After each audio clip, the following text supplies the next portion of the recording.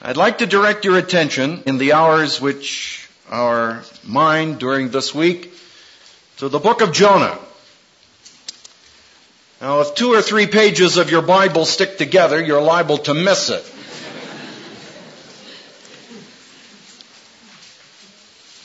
The Old Testament prophets are men for all seasons. Many of their words sound as if they had come right off the front pages of our newspaper. Words like war and peace, violence, social justice, the meaning of love, fidelity, truth. These are the themes for which the stage setting may have changed somewhat, but the message is timely and timeless. The prophets were the voice of Israel's conscience. And although Israel's leaders and people didn't always follow their conscience, at least they had one. And the prophets would not let it die. So while all of the rest has been forgotten in the dust of history, the words of the prophets continue to ring down the corridors of time, refusing to let anyone sleep in their complacency.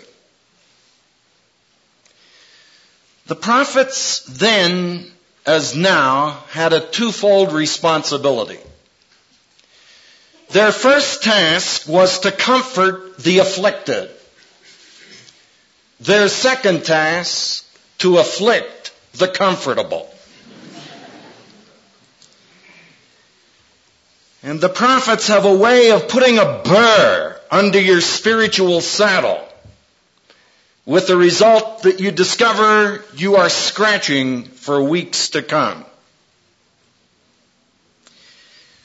Now let me invite you to meet one, Jonah by name, but I must warn you, it's liable to be your conscience you are meeting.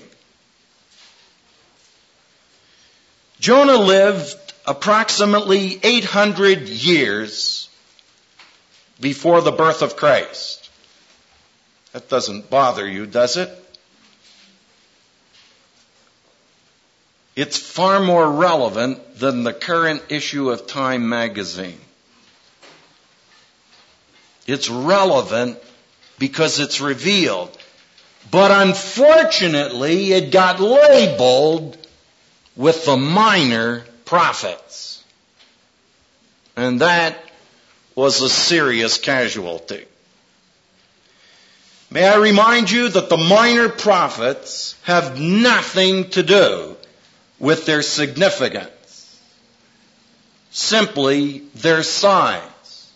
All 12 minor prophets only comprise 67 chapters of Scripture, whereas one of the major prophets, the prophecy of Isaiah, has 66 chapters in one book. Size does not determine significance. The 3 smallest bones in your body are in your ear.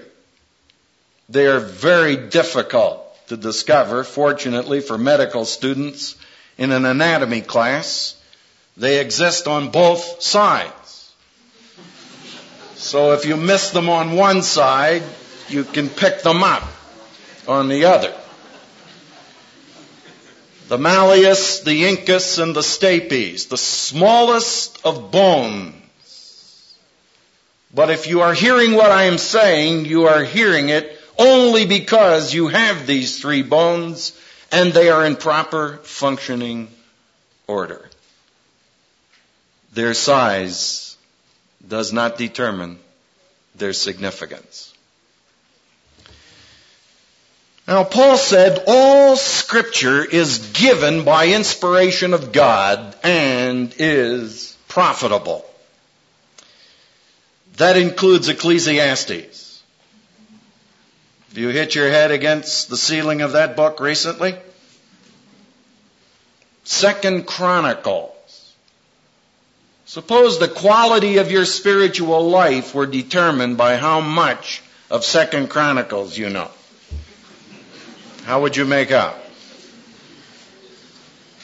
Habakkuk. Oh. By the way, what are you people going to do when you get home to heaven and meet him? So you're going to be walking down Praise Avenue and Hallelujah Boulevard, and you run into this guy and introduce yourself to him and say, "Hi, I'm Hendricks. What's your name?" He says, "Habakkuk." "Oh, great. When did you live?" "Oh, a number of years before the birth of Christ. 600 plus. "Oh, it's interesting. Must have been fascinating." "Exciting." "What'd you do?" "I wrote a book."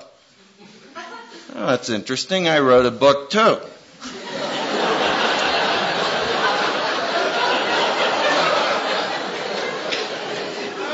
"What'd you call your book?" "Habakkuk." You had an ego problem too, huh?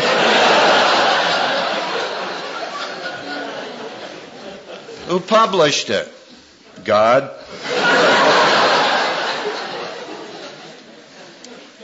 You ever read it? No, I don't think I have. It's in the Bible. Hosea, Joel, Amos, Obadiah, Jonah, Micah, Nahum. Woo!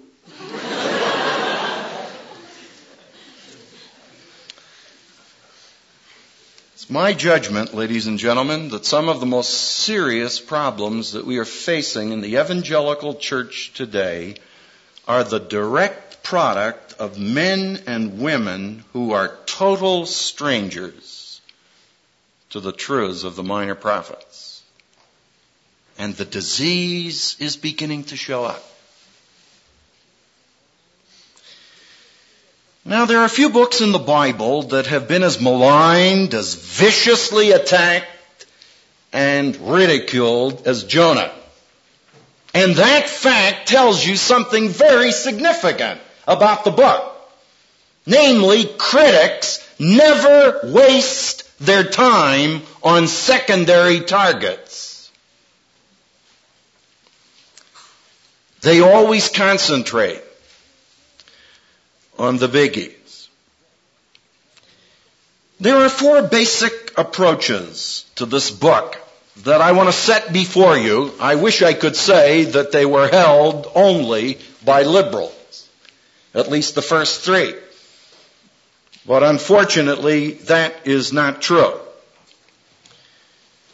Number 1, there are many people who see the book as legendary fiction.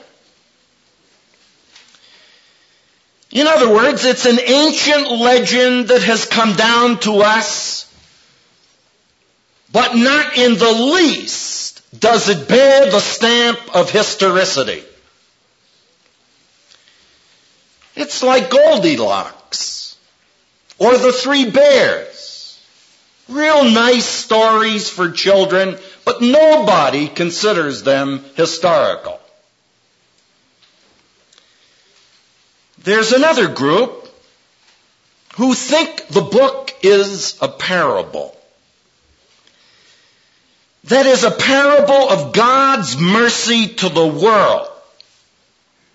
They would say it is a legend, but it's a legend with a message. Like Alice in Wonderland, written by a brilliant, eminent philosopher for his children.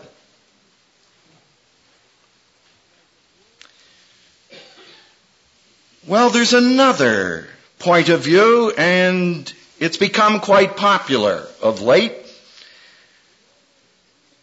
And that is, it's an allegory. Jonah really represents Israel, cast into the sea of the nations. And her mission to the world is outlined in this book. It's not historical, it's allegorical. So we must go beneath the surface of the book to discover the hidden meaning. Now, as you may suspect, I reject all of these suggestions totally, and take a fourth view.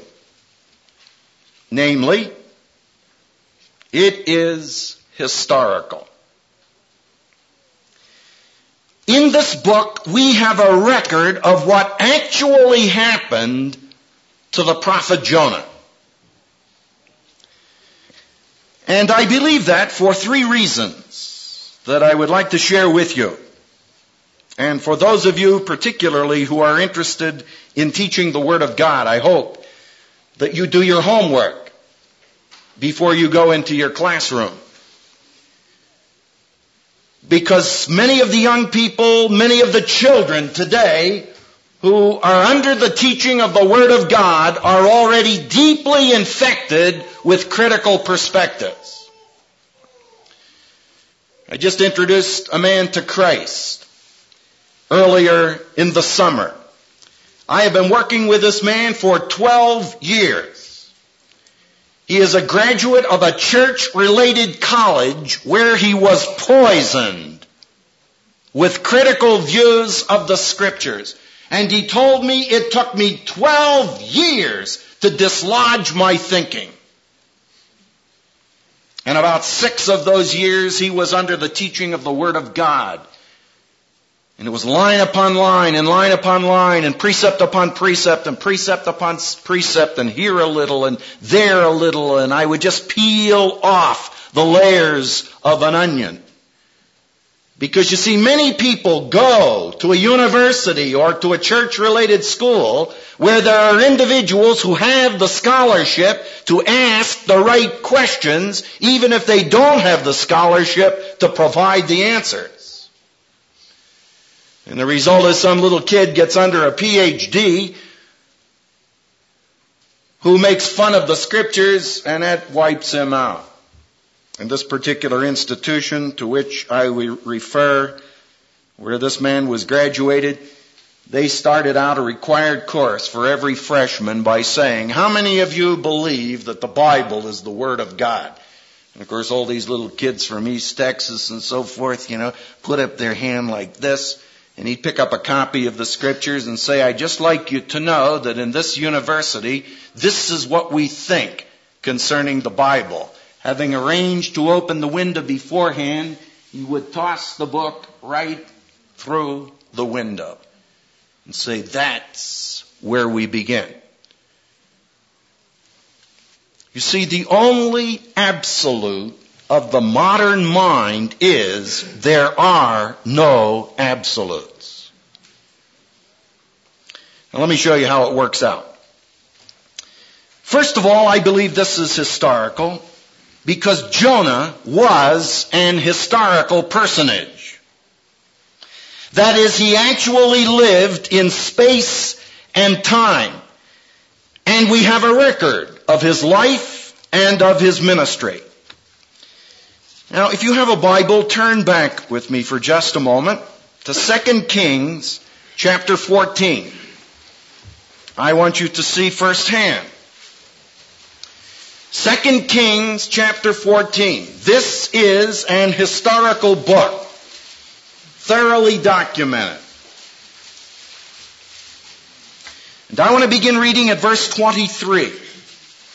In the 15th year of Amaziah, the son of Joash, king of Judah, Jeroboam, will you please put out in the margin, Jeroboam the second.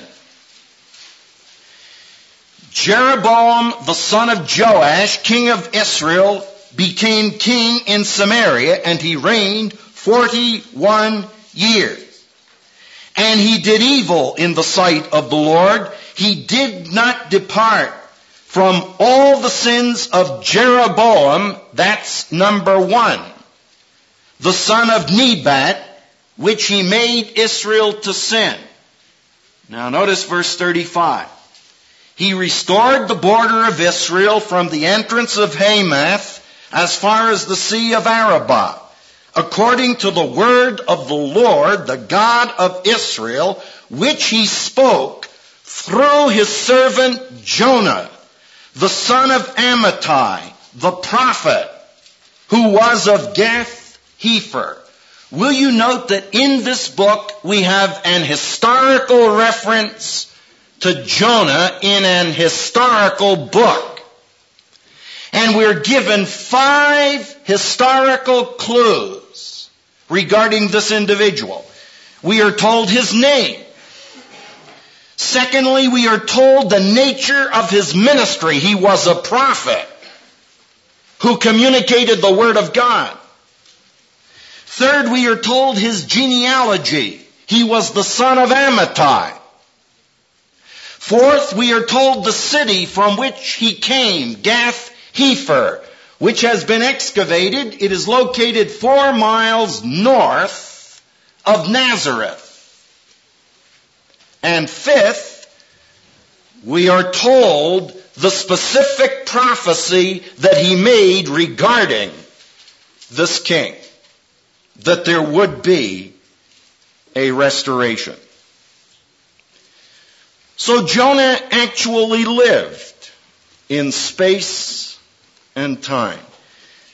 And by the way, he had a ministry beyond the ministry recorded in the book which bears his name. There's a second reason why I believe it's historical, and that is it bears the stamp of history. And to treat the book as an allegory or parable is to pervert the text. It's to do damage to the material. This book has the fingerprints of fact all over it. And you don't have to read it very often to be impressed with its historical reality. Now, interestingly enough, this is the way the Jews have interpreted it from the earliest of time. Jonah was always included in the Old Testament canon. And by the way, that is not true of many books and some that are in the canon.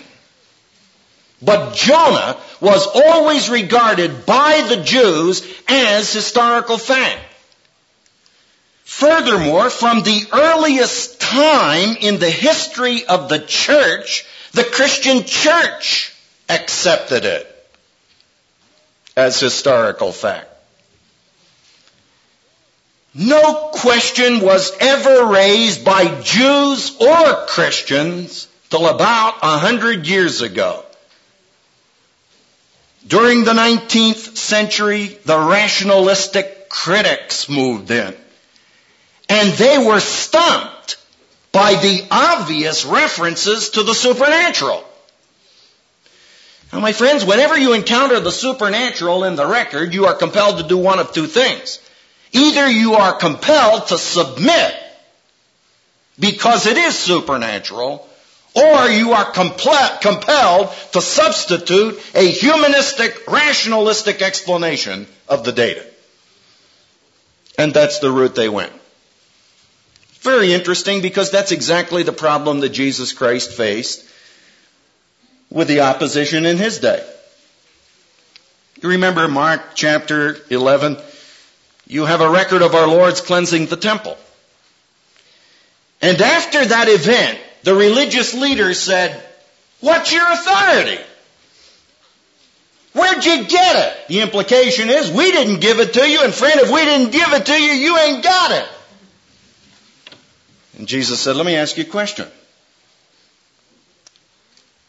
The baptism of John, was it of God or of men? Just a minute. And they went into a huddle. And in the huddle, they said, "Boys, we got a rhubarb." Because if we say of God, then he'll say, "Why didn't you follow him?" And if we say of men, "Man, they'll kill us." So they come out of their huddle with the agnostic, we don't know. And I always pictured a layman on the sideline saying, you don't know? What in the world do you think we pay you for?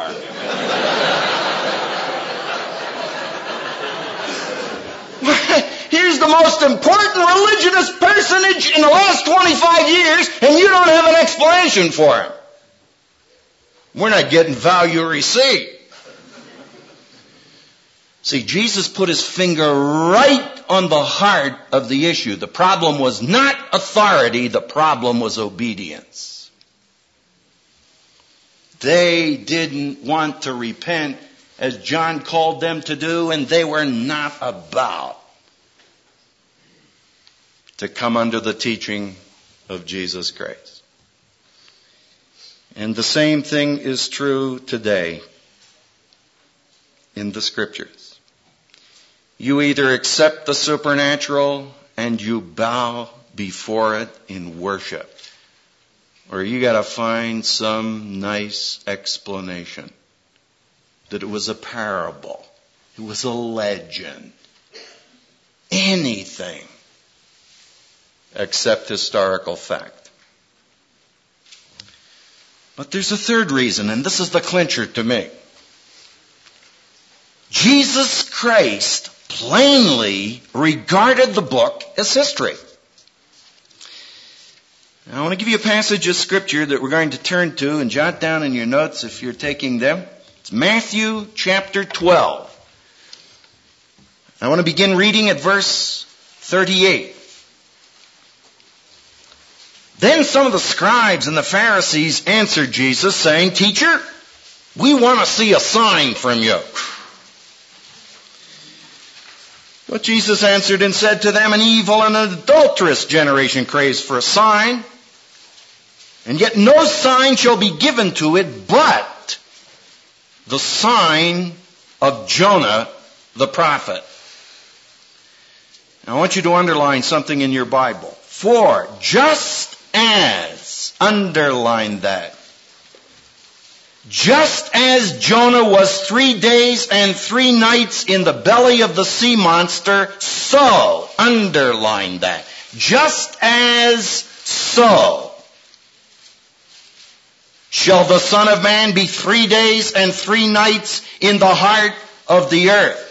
Ladies and gentlemen, Jesus Christ is hinging the fact of the resurrection on the fact of Jonah's experience.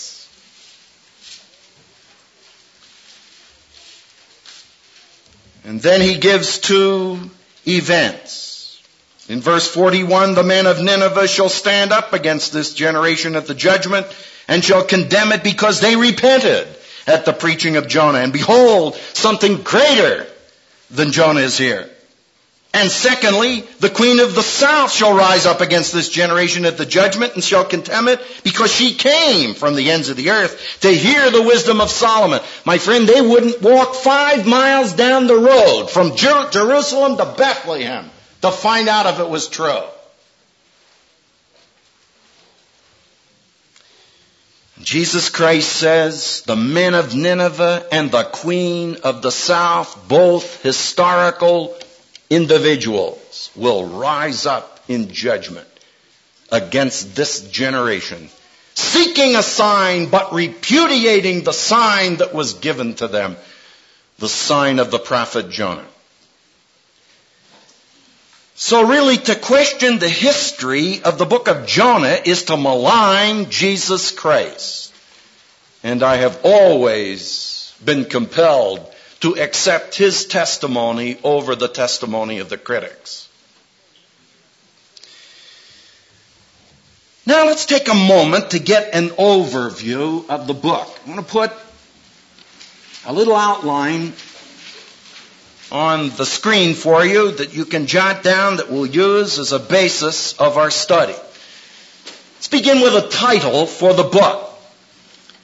I love to call this book The Diary of Disobedience. Whenever you study a book of the Bible, always try to get a label for it that will bring back its contents to you. And one of the keys is to compare and contrast the beginning and the end of the book. You see, Jonah was the AWOL prophet.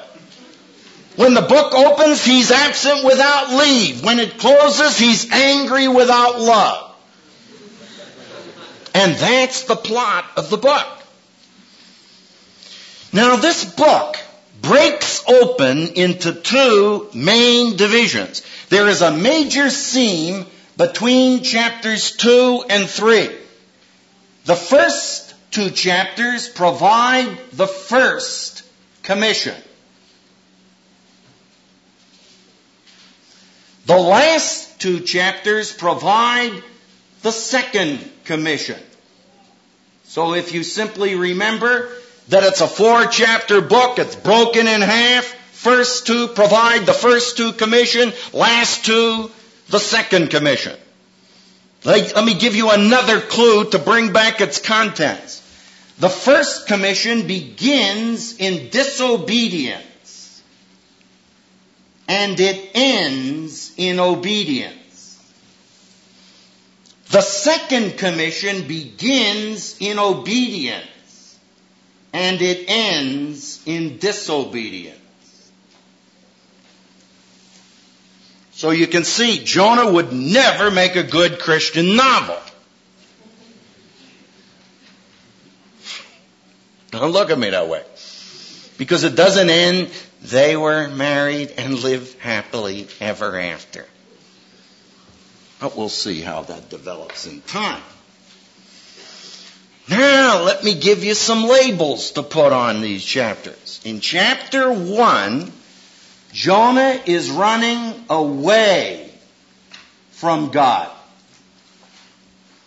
In chapter 2, he's running back to God. Fast. In chapter 3, he's running with God. And in chapter 4, he's running ahead of God. And I'm going to give you 4 little arrows that will make this book stick in your mind for the rest of your life. Are you ready for that? We will not charge you additional tuition. This may not be the most brilliant thing I give you, but you may rise up and call me blessed in all succeeding generations. Because it'll help you to remember the book. See, in the first chapter, I said he's going away from God. So let's draw us an arrow down. In chapter 2, he's running back to God. In chapter 3, he's running with God. And in chapter 4, he's ahead of God.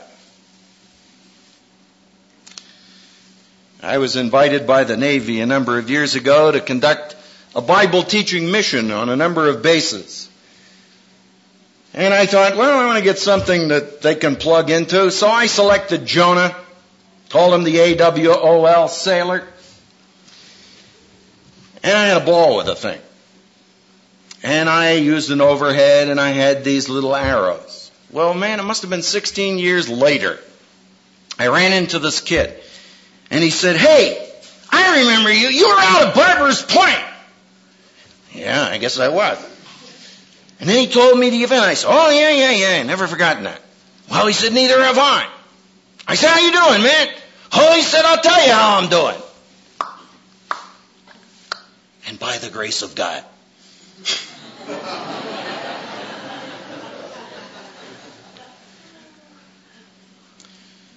So we'll see where you are during the course of this week. The plot of this book involves the interweaving of 2 personalities, Jehovah and Jonah.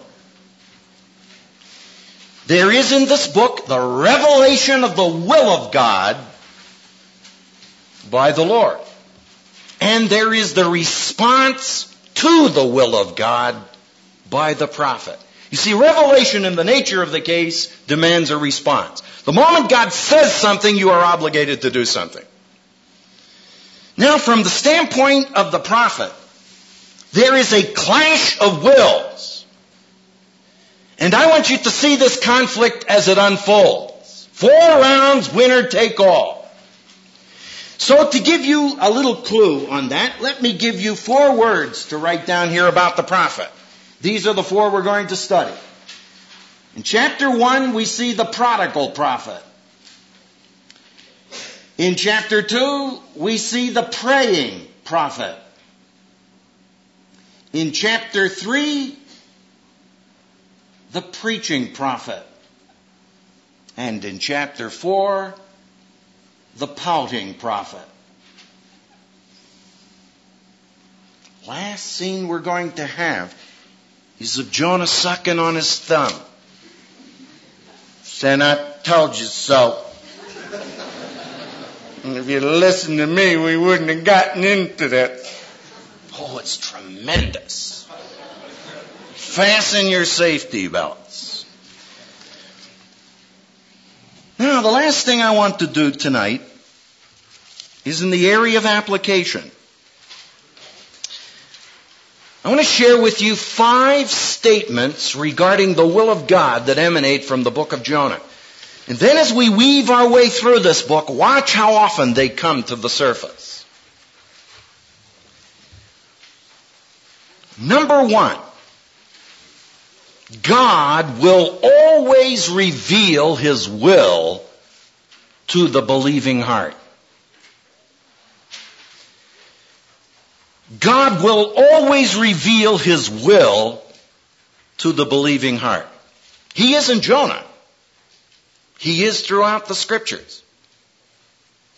And He is in your experience.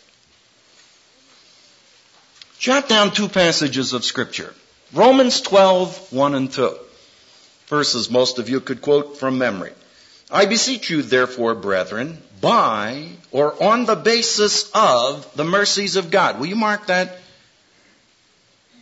Don't ever ask a new convert to give something to God.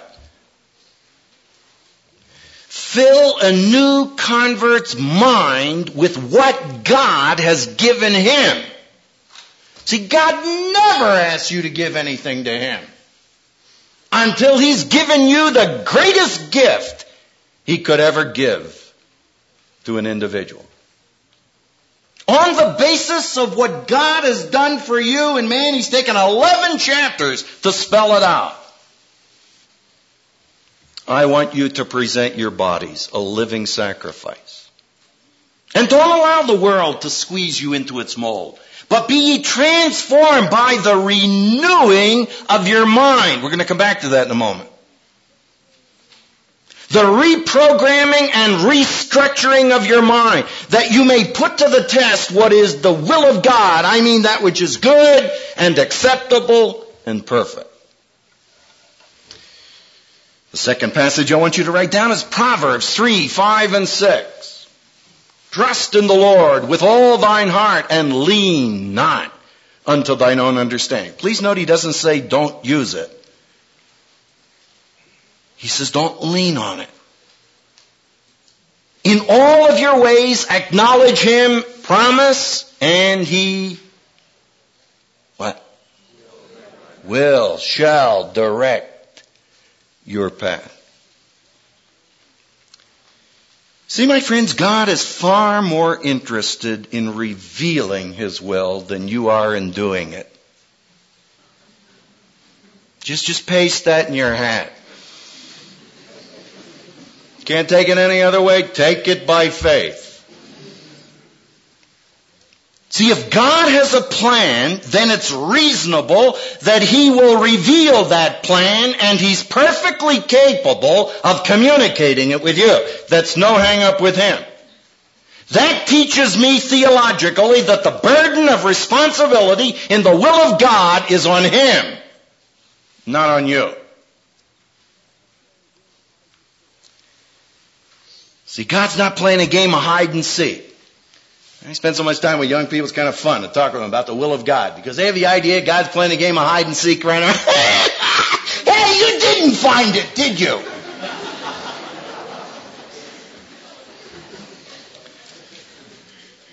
Now, please note, God's will may not be revealed the way you want it revealed, and at the time you want it.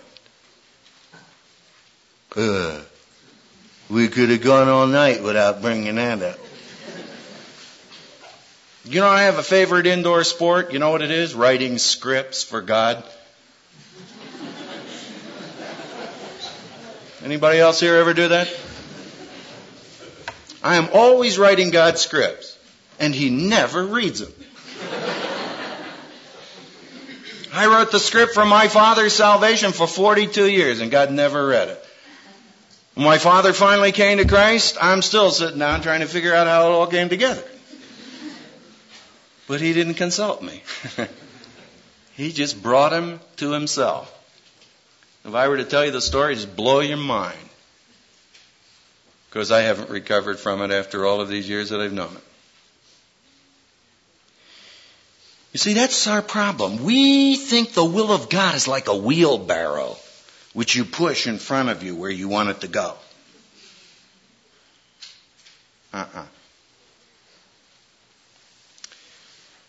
See, the will of God is not what I want, but it's asking God for what He wants, the way He wants it. Well, I can tell that's too convicting. Let's move on. Second. What'll be convicting in the series? Number 2. And this ought to be a great encouragement to you. The will of God is found in the Word of God. So you know what your first task is? Saturate your mind with the Scriptures. That's the renewing of the mind. If it doesn't offend you, brainwash your mind with a divine viewpoint. So you read it, you study it, you memorize it, you meditate upon it, you teach it. Until after a while you begin to think instinctively from a biblical perspective. Many years ago as a young man, I was greatly marked by Dr. Donald Gray Barnhouse, great Bible teacher of the last generation. And I was sitting in his office one day and I said, Dr. B, I'm really concerned about the will of God for my life. There's nothing I'm more committed to. And I'll never forget him whipping around in his brusque way and say, young man, the will of God, 90% of it can be found from your neck up. And he turned around and took off. You know, and I'm sitting there.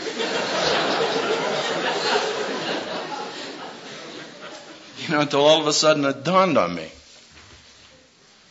why it was he spent so much time brainwashing my mind with a Scripture. One day I said, man, I want to be a man of the Word. And he looked at me with my Time magazine and said, son, as long as you continue to read that more than this, you'll know more about that than you know about this. You always took off on me.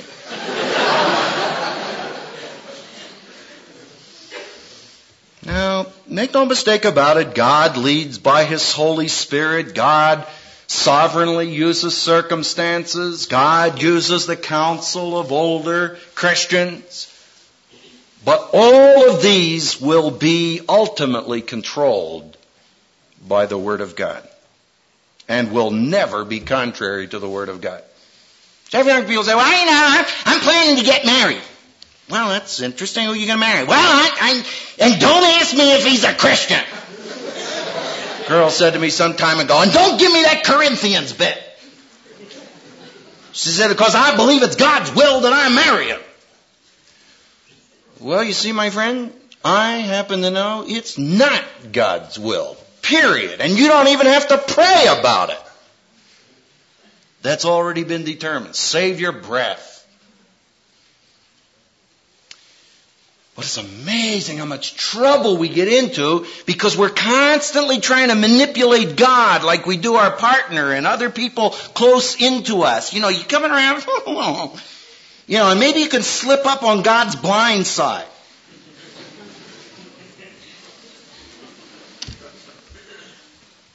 Well, that's too convicting too. All right, 3.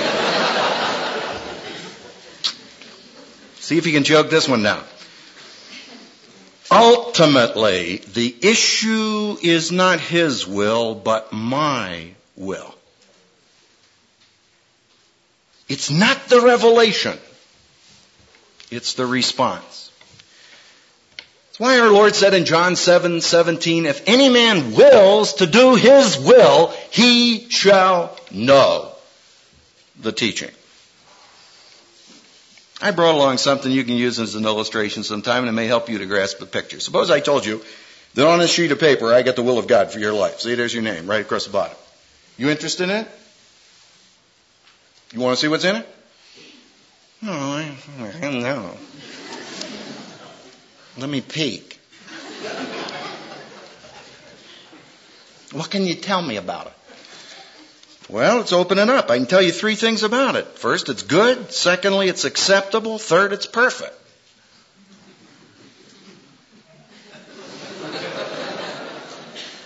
Say it's good. What's the matter with it? See, that's a word we have raped in the English language. So if I sell you a car, you say, what kind of a car is that? I say, it's a good car. Oh, what's the matter? Is it broken down? Because this is the generation of the superlative. It's excellent, fantastic. See, when a Texan tells you that, you know he's lying.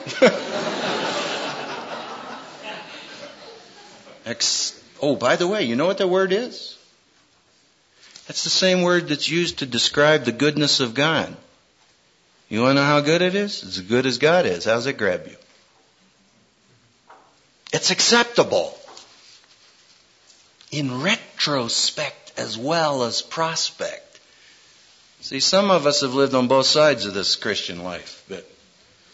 And I can remember in the old pagan days, boy, oh boy, man, it's the next beer bash. Wow, that's the one. Next morning, where were we?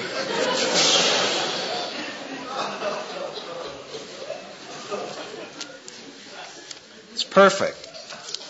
Hey, that's one you ought to write down in your B. You know what that word means? That means something to which nothing can be added. He says you can't take one thing away from it or add one thing to it and in any way improve it. I say, man, that's getting fascinating, yeah. Let's see what's on the inside. Great. So open it up. Whoops, sorry to tear it. It's got the will of God and it's got a blank sheet with a place for your signature.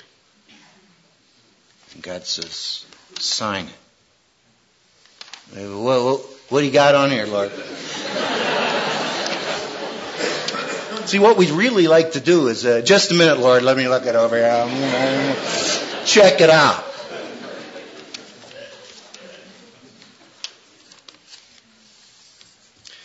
That's why I say the will of God is not primarily finding God's will as it is following God's person.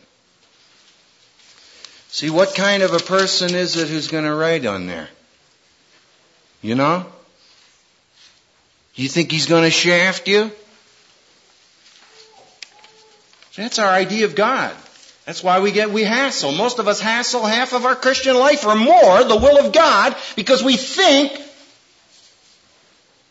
with that ridiculous thought that somehow it's the choice between doing what I want to do and enjoying life and being fulfilled in life and doing what God wants to do and being wiped out. And the truth of the matter is, it's exactly the opposite.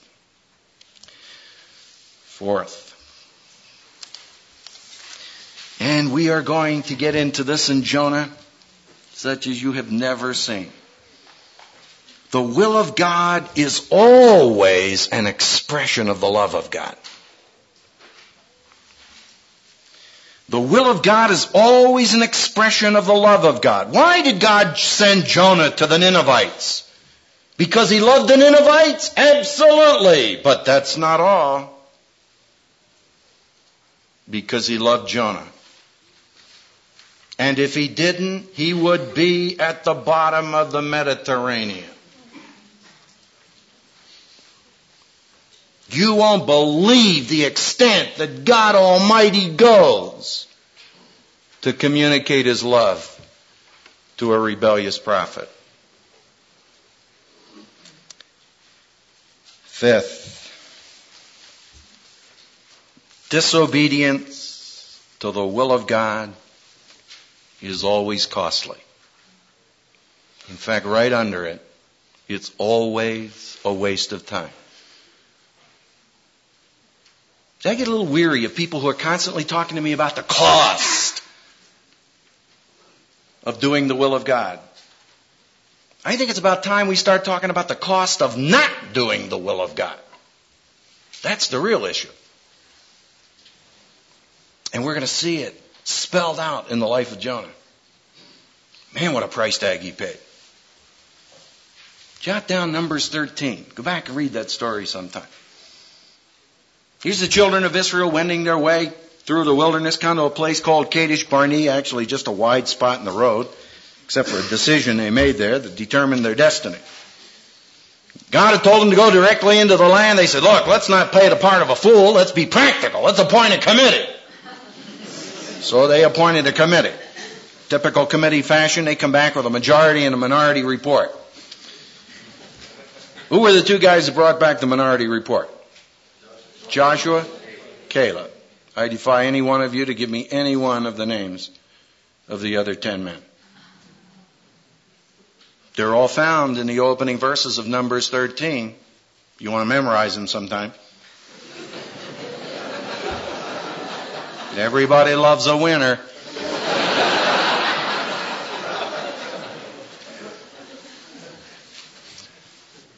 Majority said, man, we can't go up there. There are giants up in that land. Texas size.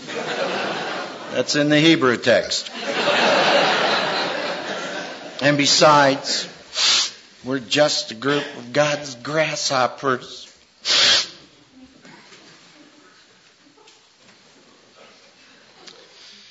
And the guys that brought the minority report said, let's go up at once and possess it. For we're well able. If you look in the context, it's because they believed God was able. Oh, but some American says, the majority's always right. Really? Majority is frequently flat wrong. They were dead wrong. In fact, it was as a result of a majority decision that an entire generation perished in the wilderness. The only two guys who ever got into the land were Joshua and Caleb. The interesting thing is to study that record. 38 plus years on a merry-go-round. Going round and round and round. And when they get off, they're in exactly the same spot they were when they got on. Except all of them had died. And their bones were bleaching out in the desert sand. And even Moses never got into the land. Got to look at it in grace, but he never put a foot on that piece of property.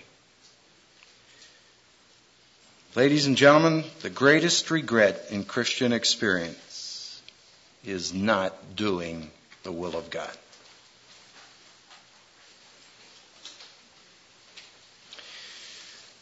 Very interesting thing. I have never, in my 35 years of ministry, had someone say to me, I got a great regret.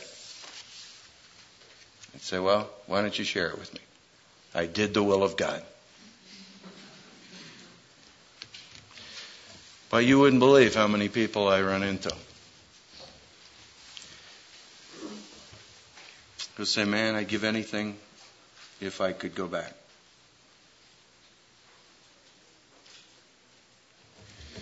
Doing the will of God is the delight of human experience. And we're going to study a man who didn't do it. find out what God wants to teach us. Now I want you to do something. I'll give you an assignment. You ready? I'll take my professorial rights. I want you to read the book as many times as you can read it. You know, the whole thing. The whole thing, Ralph. 4 chapters, not as long as 2 ordinary columns in your newspaper. And I'm going to ask you if you read it. See how many of you can read this book over and over again. Man, just suppose, this is just a ridiculous figure. Let's suppose you could read it 5 times in the next 5 days. By the time you went back home, 25 times. When I was a young man starting out in the ministry, I read a book by A.T. Pierson who said, when I read this book for the 100th time, the following idea came to me.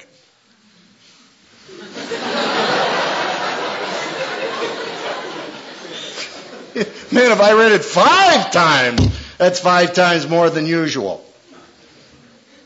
So I want you to see how many times you can read the book of John this week. You game?